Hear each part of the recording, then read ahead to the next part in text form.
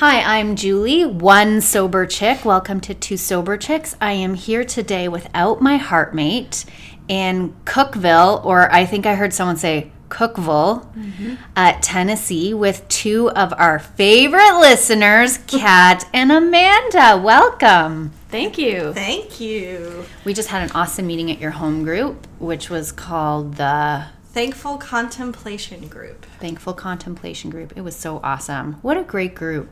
They really are. It was really warm and inviting and lovely and personable, and the energy was really good. A lot of laughing and acknowledging. It was awesome. We're not a glum lot, as they say. You are not. That would totally be my home group if I lived down here. Whoops, let's turn off the notifications.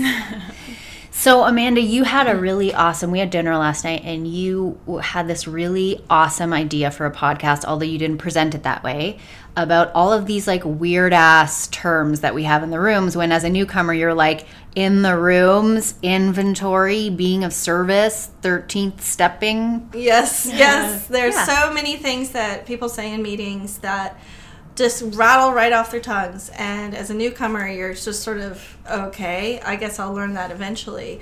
And it does, I think, in a sense, whenever you have a shared purpose, you have a shared terminology that you use for that shared purpose. I'm a scientist by trade, so I'm very familiar with jargon. You know, jargon can be really important for communication, but it can help you feel outside also when you're new to the rooms. So getting up to speed on 13th stepping, or I'm going on a 12-step call, or, you know, is he one of us, or is it part of the fellowship, or... Ooh, so good. I'm trying to think of other terms that we use. There's so many. There really are. And so you're trying to keep up, and you're trying also to feel like part of, because that's such an important part of your recovery, is being part of that community. And I know that I got up to speed so much faster than I would have if I had just gone to the rooms by listening to your podcast with Lisa and hearing you guys talk and learning what things meant. Like I learned what 13th stepping was. Whoops, we didn't teach you that. Oh, yes, you did. And, you know, I also learned from friends and from the rooms themselves, but, you know, it just kind of got me up to speed, and it made me realize, like, no one actually talked to me that much in the first couple of weeks I was in the rooms about getting a sponsor and what a sponsor was. You guys taught me that, and made me go, oh, I need to start looking for a sponsor, which actually took a little while because, as you saw this morning, there are women in the rooms, but there's not a lot of women with a lot of sobriety in those rooms. So it took a little time for me to find somebody. So, but you made me determined. Like, I might have been like, I need a sponsor, and waited for one to just appear at my feet. Bling! Here's your sponsor. That would be so much easier. Yes, it would. Neon sign. This is her, this is him. So I started going to meetings, and I started mentioning it to people, and I was just kind of pushing it until I was able to get in contact with Jeannie, our current sponsor. Yeah. Oh, you have the same sponsor? We do. Oh, yeah. I didn't know that. It's so funny because I entered the program January 2019, and then took her to her first meeting in June. Thank you for Which was that. amazing. Thank you. Was it this group? Was it Thankful Yeah. Contemplation? Yeah, it was. And so I had a little bit, like, 2 seconds more sobriety than Amanda. And so when she said, hey, I'm going to get a sponsor, do you want me to see if she'll sponsor you too? I was like, you are going about this way faster than I am. I need to catch up. Yes, please. So she got two at the same time, your sponsor. Yeah. Wow. Yeah. And it's been such an amazing journey. We're like about to get our 12th step done. We're so close. Oh my gosh, I you're so know. fast. Oh, That's awesome. She didn't want us to dally. She was like, let's just get through the steps and you can always do it again later. But she was like, quick and dirty, let's do this. That's awesome. Yeah. Yeah, she doesn't want to delay us in any way, and I'm like, I have a lot of character defects left. And she's like, that's okay. Move along. We'll work on that later. Yeah, she's great, Yeah. and I we spent about 2 hours on the fifth step, and I just remember saying to her, I'm like, I still have some unfinished business here, and she's like, let's talk about the big stuff, and we'll get that stuff that really is eating your lunch, and then as time goes on, we can do it more, and that's been really great. She's been a wonderful guide, and she's also one of those really calm people. I tend to be very frenetic. Kat's very calm, but I'm like, I'm a little bit of a spaz. And so Jeannie has that, okay, now we're going to do this. And also I was so eager to get it right, because I'm a student. And I'm like, okay, so I'm on the third step. And she's like, oh, no, you're not. Let's go back. I love that. Chapter 1. Start at the beginning. So she really calmed me down and was really good at the... my tendency towards perfectionism and, all the things that we do as AAers, that we come in sort of ready to fail, and looking for failure and expecting failure. And she just took all of that off the table from the very beginning. Yeah, she's been such an amazing thing. So if you're out there listening and you don't have a sponsor, go get you one. Go get somebody who's got what you want. Absolutely. You cannot get going on that train down the tracks until you have your sponsor, so you can do the steps. Absolutely. I like too that she said to you, it's not like a one-time one and done. Like, you're not supposed to feel like, okay, I've done my 5th step, everything's out, now I'm done with that, then I go to 6, then I go to 7. It's like an ongoing process, because the more sober we are, the more crazy we realize we were. So then stuff pops up at 6 months, 9 months. I know for me, I get creepy around my date. Like, I just get weird. And when sponsees will be creepy, I'll say, when's your 1 year coming up? Or when's your date, even if they're 1 month sober? When's your date coming up? And often it'll be next week or in a couple weeks. I'm like, there you go. Wow. It's almost like the body has memory or the spirit has memory, and it starts to get weird around our dates, at least in my experience. Like, maybe it's giving you things to work through or something like that. Yeah, it's almost like a remember when. Like, it's like, okay, we have an anniversary coming up. And it's, I don't know about for you, but I feel like a totally different person. Like, I look back on the things I did and said and the ways I behaved, and I'm like, who is that crazy chick? Like, and so I think it's almost like, for me, I feel like there are 2 parts of me, and around those dates, like you said, they kind of duke it out. That's good. I like that. So it's like, it's like that old overused analogy, like 2 wolves inside of a person, and so like you got to just keep feeding the good one. Yeah. Yeah, it was, Kat gave me that analogy, and she's like, what would you name your alcoholism in the back of your head? And I sort of had this picture of a gremlin, like from the 1980s movie, that big green monster. He's like, it's all about you. Go drink, you deserve it. You don't want to feed it after midnight. And if you're in recovery a while, it shrinks back into that cute little gremlin that it was before you fed it after midnight or whatever it is that you did to it. But it's still there, and it's still ready to be fed at any moment. And so I think of that little thing riding on my shoulder sometimes, and sometimes it has a little bit more power over me than it should. And the anniversary effect is true of any trauma. It's something that we talk about a lot, related to PTSD. So, and maybe it's not trauma, just maybe it's any kind of spiritual experience that you have that's life-changing. There's an anniversary effect. So when you go into the rooms for the first time, when you face your alcoholism for the first time, that's maybe not a trauma, because it's such a positive thing in the long run, but it is soul moving. It is soul crushing, or whatever you want to call it. It's a major change. It's a major shift in your perspective, and you're looking out of your skull in a new angle. And trauma does that too. It has that same effect. And so maybe that's why, because I know that when I reached the anniversary of a trauma I experienced, there's like a 2-week period before and after where I'm not myself. And sometimes I'm like, and it's not because I'm thinking about it, but I'll be like, I'm not, and oh yeah. Yeah, you don't have to think about it. Your body's doing that for you. Exactly. It's such a visceral thing, these things we're talking about. Like, when I showed up in the rooms for the first time and said, hi, my name is Kat, and I'm an alcoholic, I've just started gushing tears immediately. Like, that will be forever etched in my memory, just like a few other dates too. So yeah, and I think the first time I said, hi, I'm Amanda, I'm an alcoholic, I'm like, I'm I'm not either. There's still a party brain that goes, no, you're not. You're lying. Your gremlin was like, Well, you can hear it sometimes in meetings the way people qualify. Hi, yeah. I'm so-and-so, and I have a compulsive addiction to alcohol. Like, they'll go around it any way they can. I'd rather someone say, I don't know if I'm an alcoholic. I'm like, awesome, you're in the right place. Yeah. But, that's being judgy. Like, I wish you would change the way you speak to so that it suits what I want you to say. So, wait, we can't do that?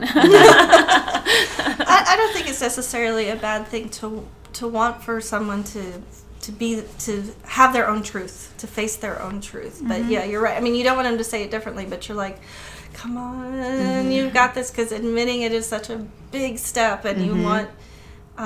It's the joy, I think, like you said. I think you said something about this morning, that the joy is there's so much joy in seeing people get better in the rooms. Yeah. And so you want that for them, but you can't want it more than they do. Yeah, and you can't make it happen, but you still sit there and hope for it. You want that to come true for them, because it is such a positive and wonderful thing. There's a couple of people in our meeting that got sober just about the same time as me, and it's hard for me to see my own progress, but I see theirs. I see theirs, and that's joyful. Yeah, that is. It is. It really is. Though, of course, I don't want to hinge my sobriety on theirs in any way, shape, or form. So if they relapse, I don't want to. I mean, it's going to be sad. There's no way around it. But I hope that joy will continue. Yeah. So did you want to talk a little bit about those terms and what they mean for someone that may be listening and having no idea what our terms are? What got you first, Kat? Okay, there was so much when I first went into a meeting. I was like, this feels like half of a foreign language. But let's see. So we talked about 13th stepping. Which is, Amanda, tackle that one. It's basically dating someone out of the rooms. It's like finding your mate in the rooms. Yeah. Or looking for your mate in Yes, the room.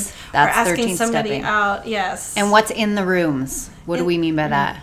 In the rooms is basically any AA meeting. I guess that would also count for NA meetings Yeah. or OA meeting. Any anonymous meeting, you're in the rooms, or any 12-step meeting. Yeah. Some meetings are closed meetings. There's closed meetings and open meetings. Closed meetings means that everyone in the room identifies as someone who wishes to stop drinking. So we won't say identifies as an alcoholic, because the only requirement for membership is the desire to stop drinking. Nice. But then the open meetings, people can come in who don't necessarily identify as someone who wants to stop drinking. So a lot of times people will bring spouses and maybe children who can come into the meeting and learn a little bit more about what these AA meetings are all about, which I think is important, because, if suddenly you're spending a lot of time outside of the house at these meetings, I got to go to a meeting, it's this, for people who love you, it might seem odd. It's a little jarring at first. I Yeah. experienced that a little bit in my marriage as well. So so it's nice that there are those open meetings where you can invite people, like even your best friend, like this person sitting next to me. And they, if somebody's unsure, you can bring them in and be like, well, just sit here, and you don't have to say anything or identify. What's the seventh? Like when people say we're going to take our seventh tradition now. Yes. So the 12 traditions are, I haven't memorized those, but they're the traditions that Bill W. came up with to keep AA alive, basically, to keep it from self-destructing, because the inmates run the asylum around here, so it's sort of to keep us from doing that. The seventh tradition is that we support ourselves through our own contributions. We do not look for any financial assistance elsewhere. So the idea is that there is nothing to, there's no attempt to profit from being a member of AA or being part of AA. So we throw the basket around That's the 7th. Put in money. Yep. And it also means no one can have their hooks in us. So if we're not financially dependent on any outside source, then these inmates get to run their own asylum, nobody else. Yeah, so we don't have to endorse anyone. You don't have to say, while I sit here and drink this, Coca-Cola or whatever. I hope I didn't say anything wrong on your podcast, but, No. I am sober, And you don't have to contribute to the 7th when the basket goes by. Right. There's no No. pressure. It's just to pay for coffee and cookies and rent and all that other stuff. Yep. Yeah, and you can also get change out of the basket. Yes. Yes. It feels tacky the first time you do it. I'm like, I'm going to put a $5 in here, but I do want those 4 ones back. That's okay. Yeah, nobody looks at you weird if you don't have the cash that day, or if you and it's actually funny because one time I didn't have cash for like a week, so I put in a $5 bill to pay for the last week of coffee, and someone was like, do you want change? So they actually were really sweet about it to make sure that I wasn't just doing it out of obligation, which I thought was really sweet. Yeah. There's a speaker that I heard say that when he saw the baskets in the rooms, he said, "Uh-oh, that means church." And church means anything that's fun is a sin. Good connection. I don't think that's true. No. In AA, I think if we have a lot of fun in there. Yeah. We do. We do. Yeah. I'm trying to think of any other terms that kind of got me. Can you think of any? Inventory was a big one. Inventory. Like when people talk about an inventory, that's the 4th step. What's the 4th step? It's an inventory. So you write down fears, harms, sex conduct, and resentments. Making an amend, giving an apology to someone who you've wronged, either in the moment or following up. Yeah, I remember someone talking about I needed to behave in a way to prevent an amend. And I thought, what? What was that? Why would you want to prevent a what? I think about that so much these days. Yeah. Like, that's really shut me up so many times.